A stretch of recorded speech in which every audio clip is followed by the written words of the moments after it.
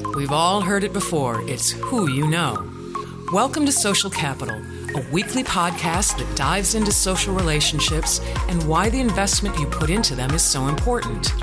Your host, Lori Hybe, will connect with industry-leading professionals and dive into their networking experiences and expert advice. Hey everybody, Lori Hybe here. Welcome to the Social Capital Podcast. Our show notes are found at socialcapitalpodcast.com. If you'd like to get more involved in the conversation, join our Facebook group at Social Capital Network, a community of trust, reciprocity, and relationships. You can also connect with me on LinkedIn. This week's guest is Bob Burg. Bob Burg is a sought-after speaker at company leadership and sales conferences, sharing the platform with everyone from today's business leaders and broadcast personalities to even a former U.S. president. Bob is the author of a number of books on sales, marketing, and influence, with total book sales of well over 1 million copies. His book, The Go-Giver, co-authored with John David Mann, itself has sold over 975,000 copies and has been translated into 29 languages. His and John's newest parable in the Go-Giver series is the Go-Giver Influencer. Bob is an advocate, supporter, and defender of the free enterprise system, believing that the amount of money one makes is directly proportional to how many people they serve. He is also an unapologetic animal fanatic and is a past member of the board of directors of Furry Friends Adoption Clinic and Ranch in his town of Jupiter, Florida. Goodness, Bob, welcome to the show. Hi, Lori. It's so great to be with you. I'm excited, not only because I love your book, but because you love furry friends and animals, and I am a big animal lover myself. Fantastic. So The Go-Giver is, I was really excited to get you on the show because it's a book I read many years ago, and it actually very much influenced my networking philosophy. So Can you share with our listeners that may not be familiar with The Go-Giver, what is the premise of the book? What's it all about?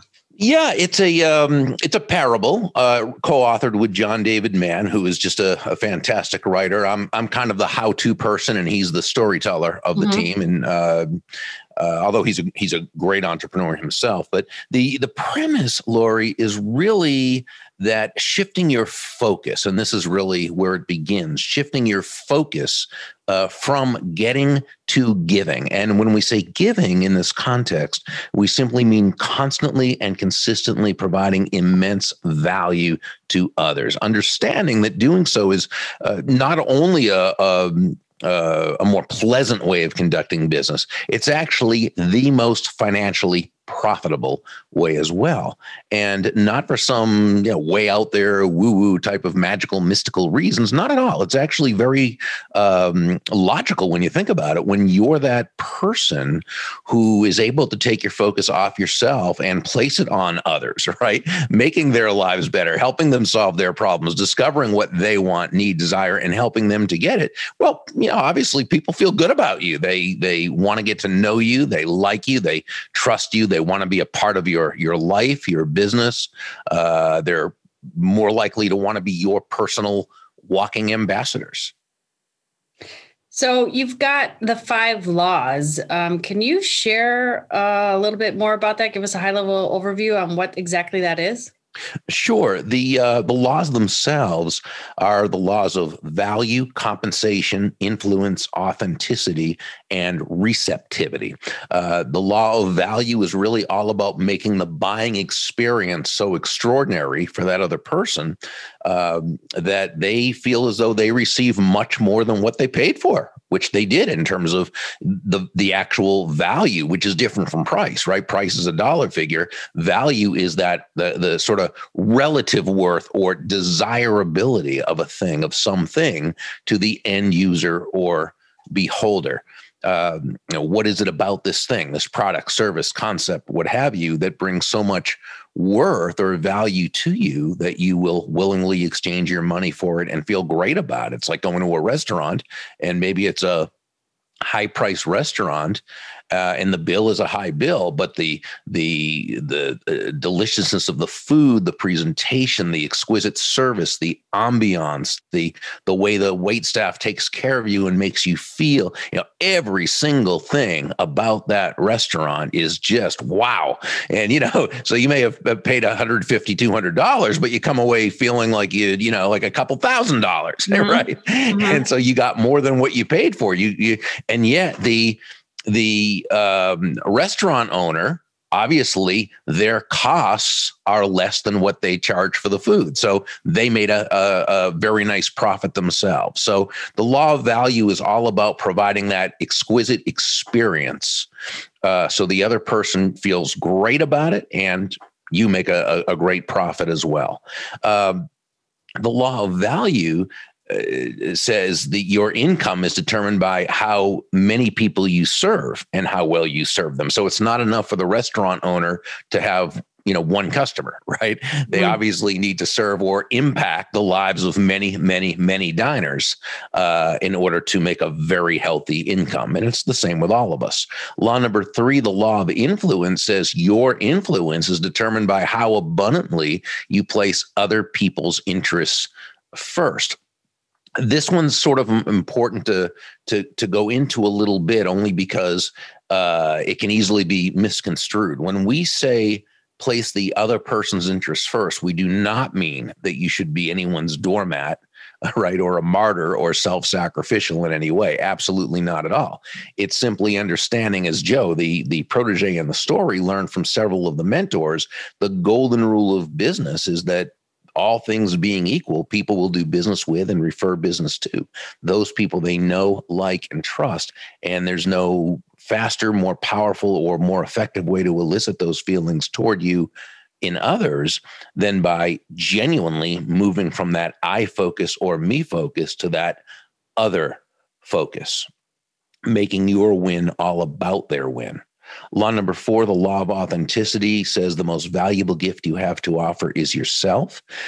In the story, one of the mentors, Deborah, shared a very important lesson that all the skills in the world, the sales skills, technical skills, people skills, as important as they are, and they are very important, they're also all for naught if you don't come at it from your true, authentic core.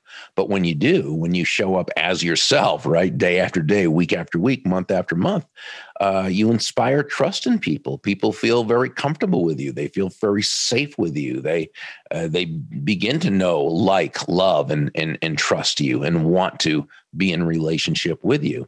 Law number 5, the law of receptivity, says that the key to effective giving is to stay open to receiving. And this really means nothing more than, you breathe out, but you also have to breathe in. It's not one or the other. It's both. You breathe out carbon dioxide, breathe in oxygen, breathe out, which is giving, breathe in, which is receiving. Unfortunately, we learn so many negative messages from the world around us regarding money, prosperity, business, and so forth, that it really gets into the subconscious, the unconscious, and it's very easy to kind of put roadblocks, unconscious roadblocks in terms of money, just because of the horrible messages. So what we like people to know is that giving and receiving, are not opposite concepts. Giving and receiving are simply two sides of the very same coin, and they work in tandem. It's not, are you a giver or a receiver? You're a giver and a receiver. But what you know is that in life, the giving comes first, right? The giving of value. And so long as that's your focus, and then you allow yourself to receive, now you're in a position of real strength and prosperity and abundance. I love that. Great breakdown of the 5 laws. I think that's fantastic. And like I said, your book definitely had a huge impact on the philosophies I take around relationships and business in general. One of the things you alluded to was mentorship, and I'd like to talk about that a little bit, because I find that seems to be a really hot topic today, especially when a lot of businesses are struggling. So what's the best way to find a mentor, and what what recommendations would you have to someone that is trying to find one overall? Well, I think finding a mentor is a great idea because the right mentor can cut your learning curve time by years.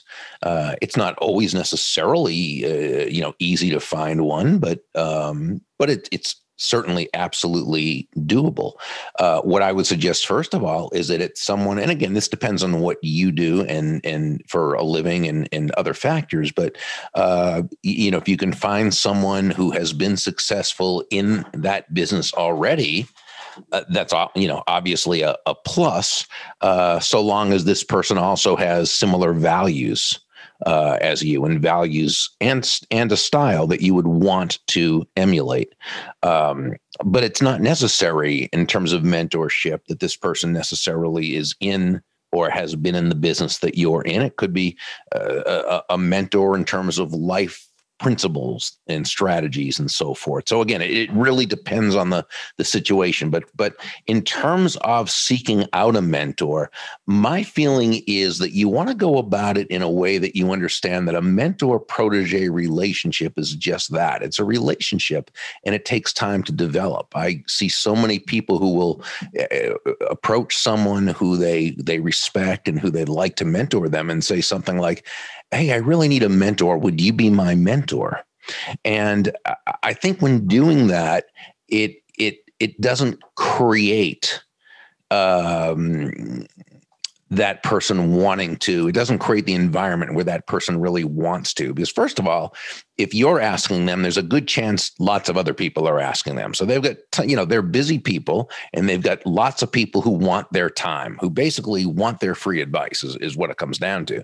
And when you just ask someone to be your mentor, you don't distinguish yourself as anyone special, anyone as to what, sort of like asking a person, "Hey, would you, share 30 years of your experience with me, even though you don't know me from a hole in the wall?" So I wouldn't approach it that way. I'd be more inclined to approach it more humbly and in a way that again creates the environment where that person wants to take their time with you. So you can really approach anyone like that who you admire and simply say, "Listen, I know you're very busy, and if this is not something you have the time to do or even the desire to do, totally understandable. I'm wondering if I might ask you one or two very specific questions." Now, when you approach the person that way, you're doing a few different things. One, you're acknowledging the fact that this is very special and that it's something that, you're making a big ask. So you're approaching with respect. You're giving this person an out or back door, or you're letting them know right away that, hey, if this is just something you don't have time to do or just would rather not, absolutely, I totally understand. And when you do this, it doesn't come across as entitled. It comes across more as someone who understands what you're asking. And that person's much more likely to want to do for you. But here's the other thing. You didn't ask, will you be my mentor, or will you give me limited numbers? What you said was, or unlimited, hours to, what you instead said was, "May I ask you one or two very specific questions?" What this tells the person is that you are someone who has your act together.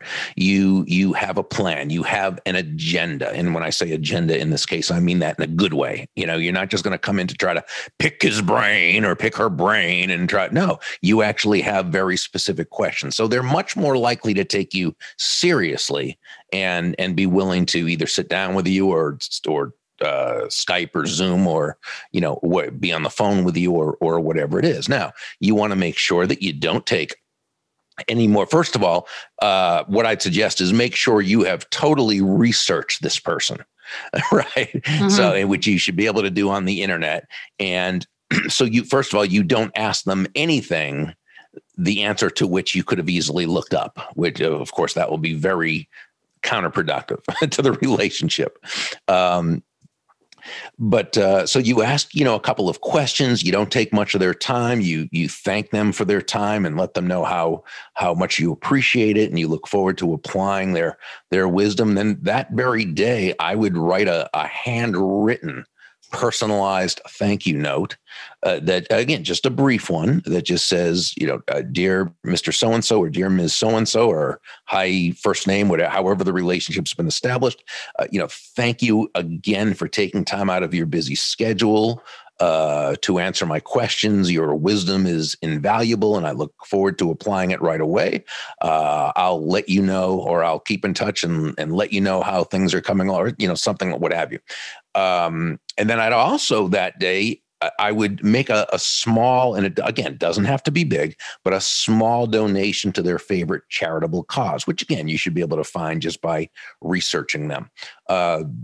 Let's say they're very big on animal, with their local animal shelter or something. And so you make a small donation in their name. It will get back to them. They'll be notified. Now, you're not doing it to kiss up to the person. You're simply doing it to, again, communicate that you take this seriously, and how thankful, you are for their time. So between the thank you note, the handwritten thank you note, and the donation, again, you've just made a good impression with this person. And then again, you can follow up a few weeks later or whatever with an email, or maybe a text if that's how they want to be contacted, or a call or what have you, and ask another question. And eventually, if a mentor-protege ongoing relationship is supposed to occur, it will. If not, it won't. Don't be emotionally attached to that happening. You might have a whole bunch of, one-time meeting mini mentors, right? Or whatever, until you find one that's going to be your eventual mentor. You never know. But that's how I would go about approaching it, Lori. I love that. I wish I would have known that philosophy many years ago. But I really hope that our listeners take that. And I love the step-by-step tactical approach, and really being specific and intentional with those questions that will show you appreciate the knowledge of that individual. And that little touch at the end with the donation to their favorite charitable cause, I think is definitely fantastic. Oh, thank you. So, Bob, my goal with this show is to really alleviate any fears that people have when they hear that word networking.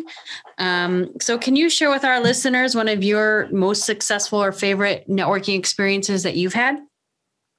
Well, I think the best networking experiences is simply when you successfully establish a potential relationship. Networking is really the cultivating of mutually beneficial give and take, or give and receive, win-win relationships. The emphasis obviously on the give. So when you go to a networking event, let's say, and you meet someone, your entire plan should be to give value in terms of just making that person feel good about themselves. Okay. So when you can focus on their business and on what they do, and you ask them questions, and they're not salesy questions, prospecty questions, they're not intrusive, they're not invasive, but when you ask them what they do and they tell you, and you ask them, how they got started in their business, I mean, that's such a great question, because nobody gets asked that question, right?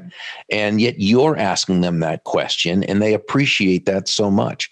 Another great question is to ask them what they enjoy most about what they do.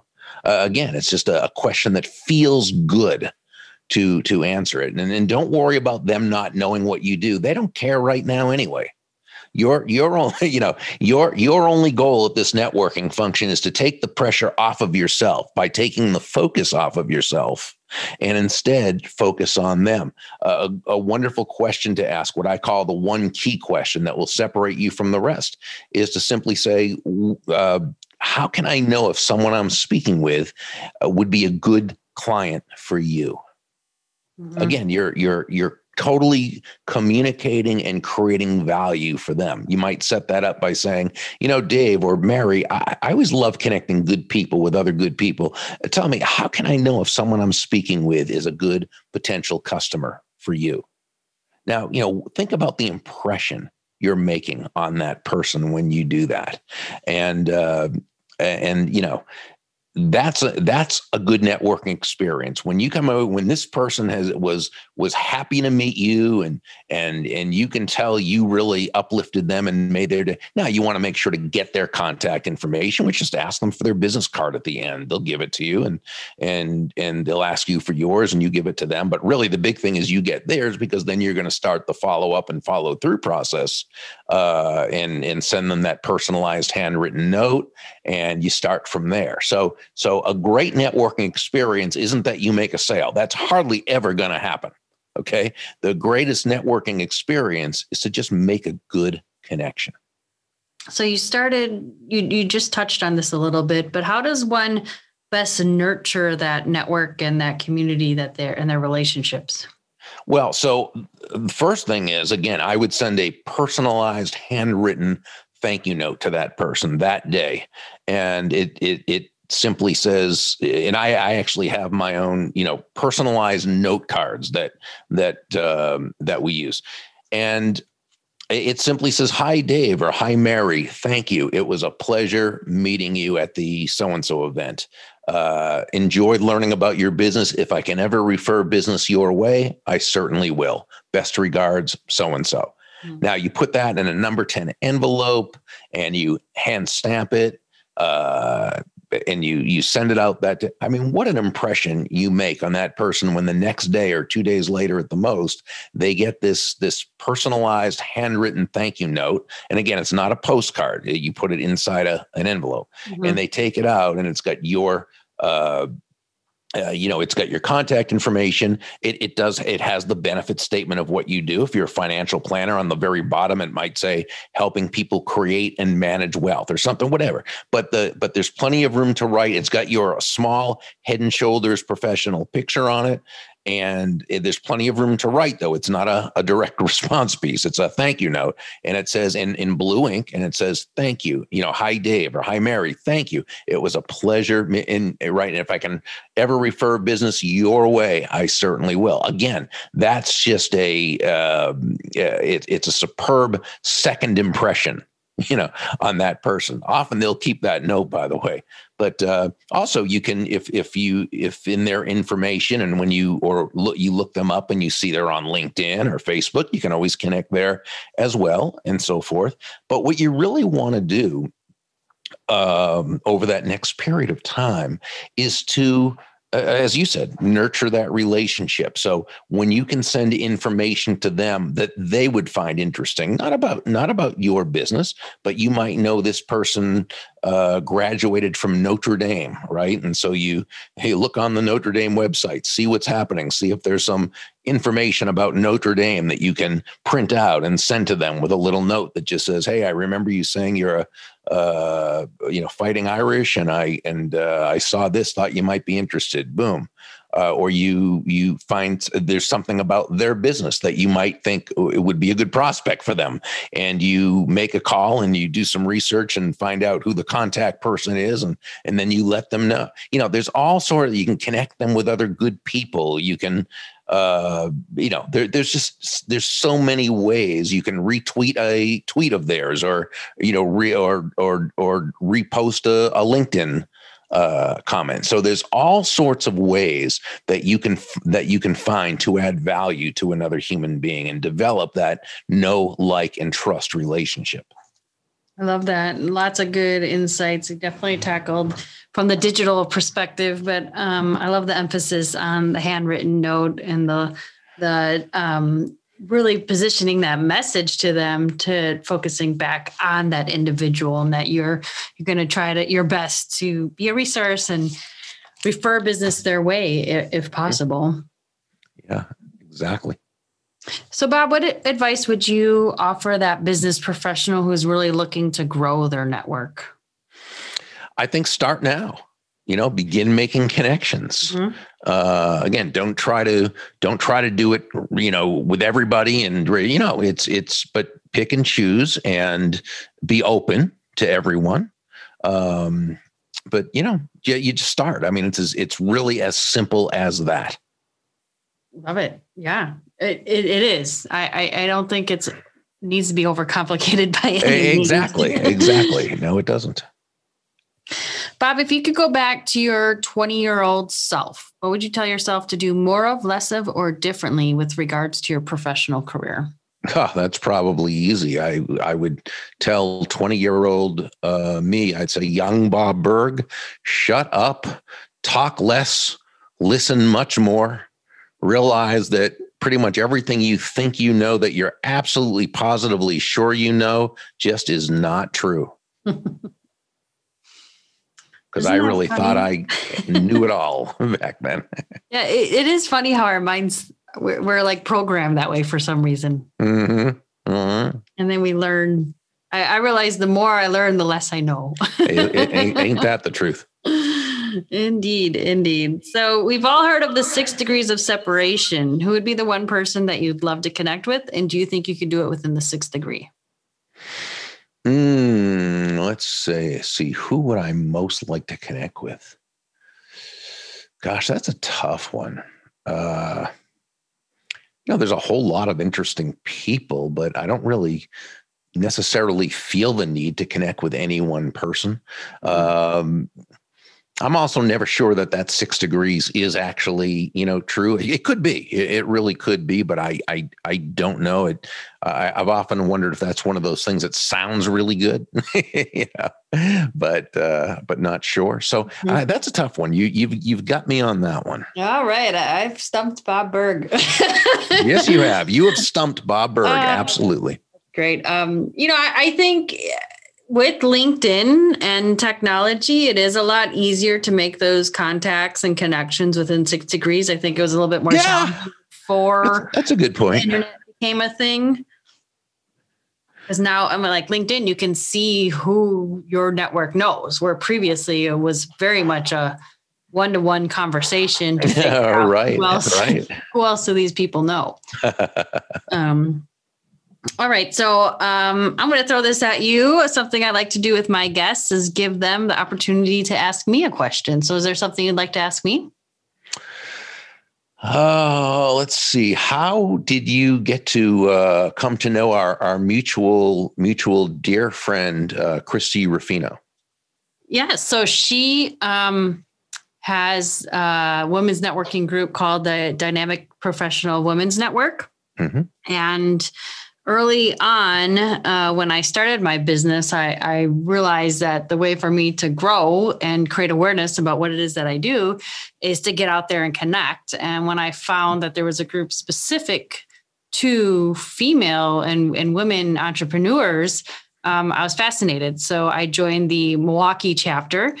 And then over time, I got to meet her, and we've been advocates of each other's businesses for many years now. I don't even know. I think I joined it pretty much right around the time it started. And she's really grown and evolved her business and her brand and her offering. And it's just been really neat to watch her grow. And likewise, she's been kind of doing the same thing for me. Yeah. One more question for you, if I may. Sure. I know on your website, when you talk about your team, you talk about, really hiring people based on their strengths. Yes. And so how did you come to understand that was really something that would distinguish you? Because you also, aside from just doing that, you don't hear many people communicating that. Sure. Well, when I read the book Strength Finders, and goodness, I don't even remember when I first read that and took the assessment. I was fascinated by the concept, and it's just a quick 30-page read with the story, and then you get into the strengths. But just over time, it made sense to me. Why. I'm a big fan of education and teaching and learning and helping others grow, but why focus on their weaknesses and try to just help them fill voids where we can identify a strength that someone has and really help them flourish and grow within that area. So I think it definitely makes sense to identify what your strengths are, figure out what you need on your team, and then find individuals that fill those holes. Have you found your clients to be very receptive to that? Is that something they've ever brought up during, let's say, a first conversation with you after they've been to your site? No. It's maybe had been touched a handful of times, but it's not necessarily a main selling point, I would say. Well, and maybe they see it on an unconscious level and think, wow, that's neat. We're going to have, a bunch of people who all bring their different strengths to the table, but it gets to them on an unconscious level, and they don't realize necessarily how much that has touched them. Sure. Yeah. I would agree with that. I think there's a lot of things that, it's important to put your message out there, but what people communicate back to you is probably just a small fraction of what they're actually taking in. Great point. Yeah. Great. Bob, do you have any final word or advice to offer our listeners with regards to growing and supporting your network? Well, I think it's all, it all comes down to where your focus is. And when you can focus on, I always say, be internally motivated, but outwardly focused. So when your focus can always be on bringing value to others, you're really always facing in the right direction, because people respond to that. And so long as it comes from an authentic place, I think you really begin to develop those know, like, and trust relationships pretty big time. I love that. It kind of aligns with the 5 laws that you have. Sure. Totally. If anyone was interested in getting in contact with you, what's the best way they can reach you? Best place is just to go to burg.com. Everything is pretty much right there on the site, including including a chapter or excerpt from any of the books in the Go Giver series or any of my other books. Fantastic. We'll include that information in the show notes. Thank you so much for taking the time to be on the show today. My pleasure, Lori. Thank you for having me. This was a great conversation, and I'm excited to continue to follow you online and get all of your fantastic insights. Thank you so much. This wraps up our episode of Social Capital. A huge thank you to Bob Burg for taking the time to connect with us. If you'd like to continue the conversation on networking and building your community, join our Facebook group. Go to facebook.com, search for Social Capital Network. If you'd like to send me an email, Lori@socialcapitalpodcast.com. Otherwise, we'll see you next week. That's all for this episode of the Social Capital Podcast. Visit socialcapitalpodcast.com for show notes, more episodes, and to see who will be on the show next. Thank you for listening, and we'll see you next episode.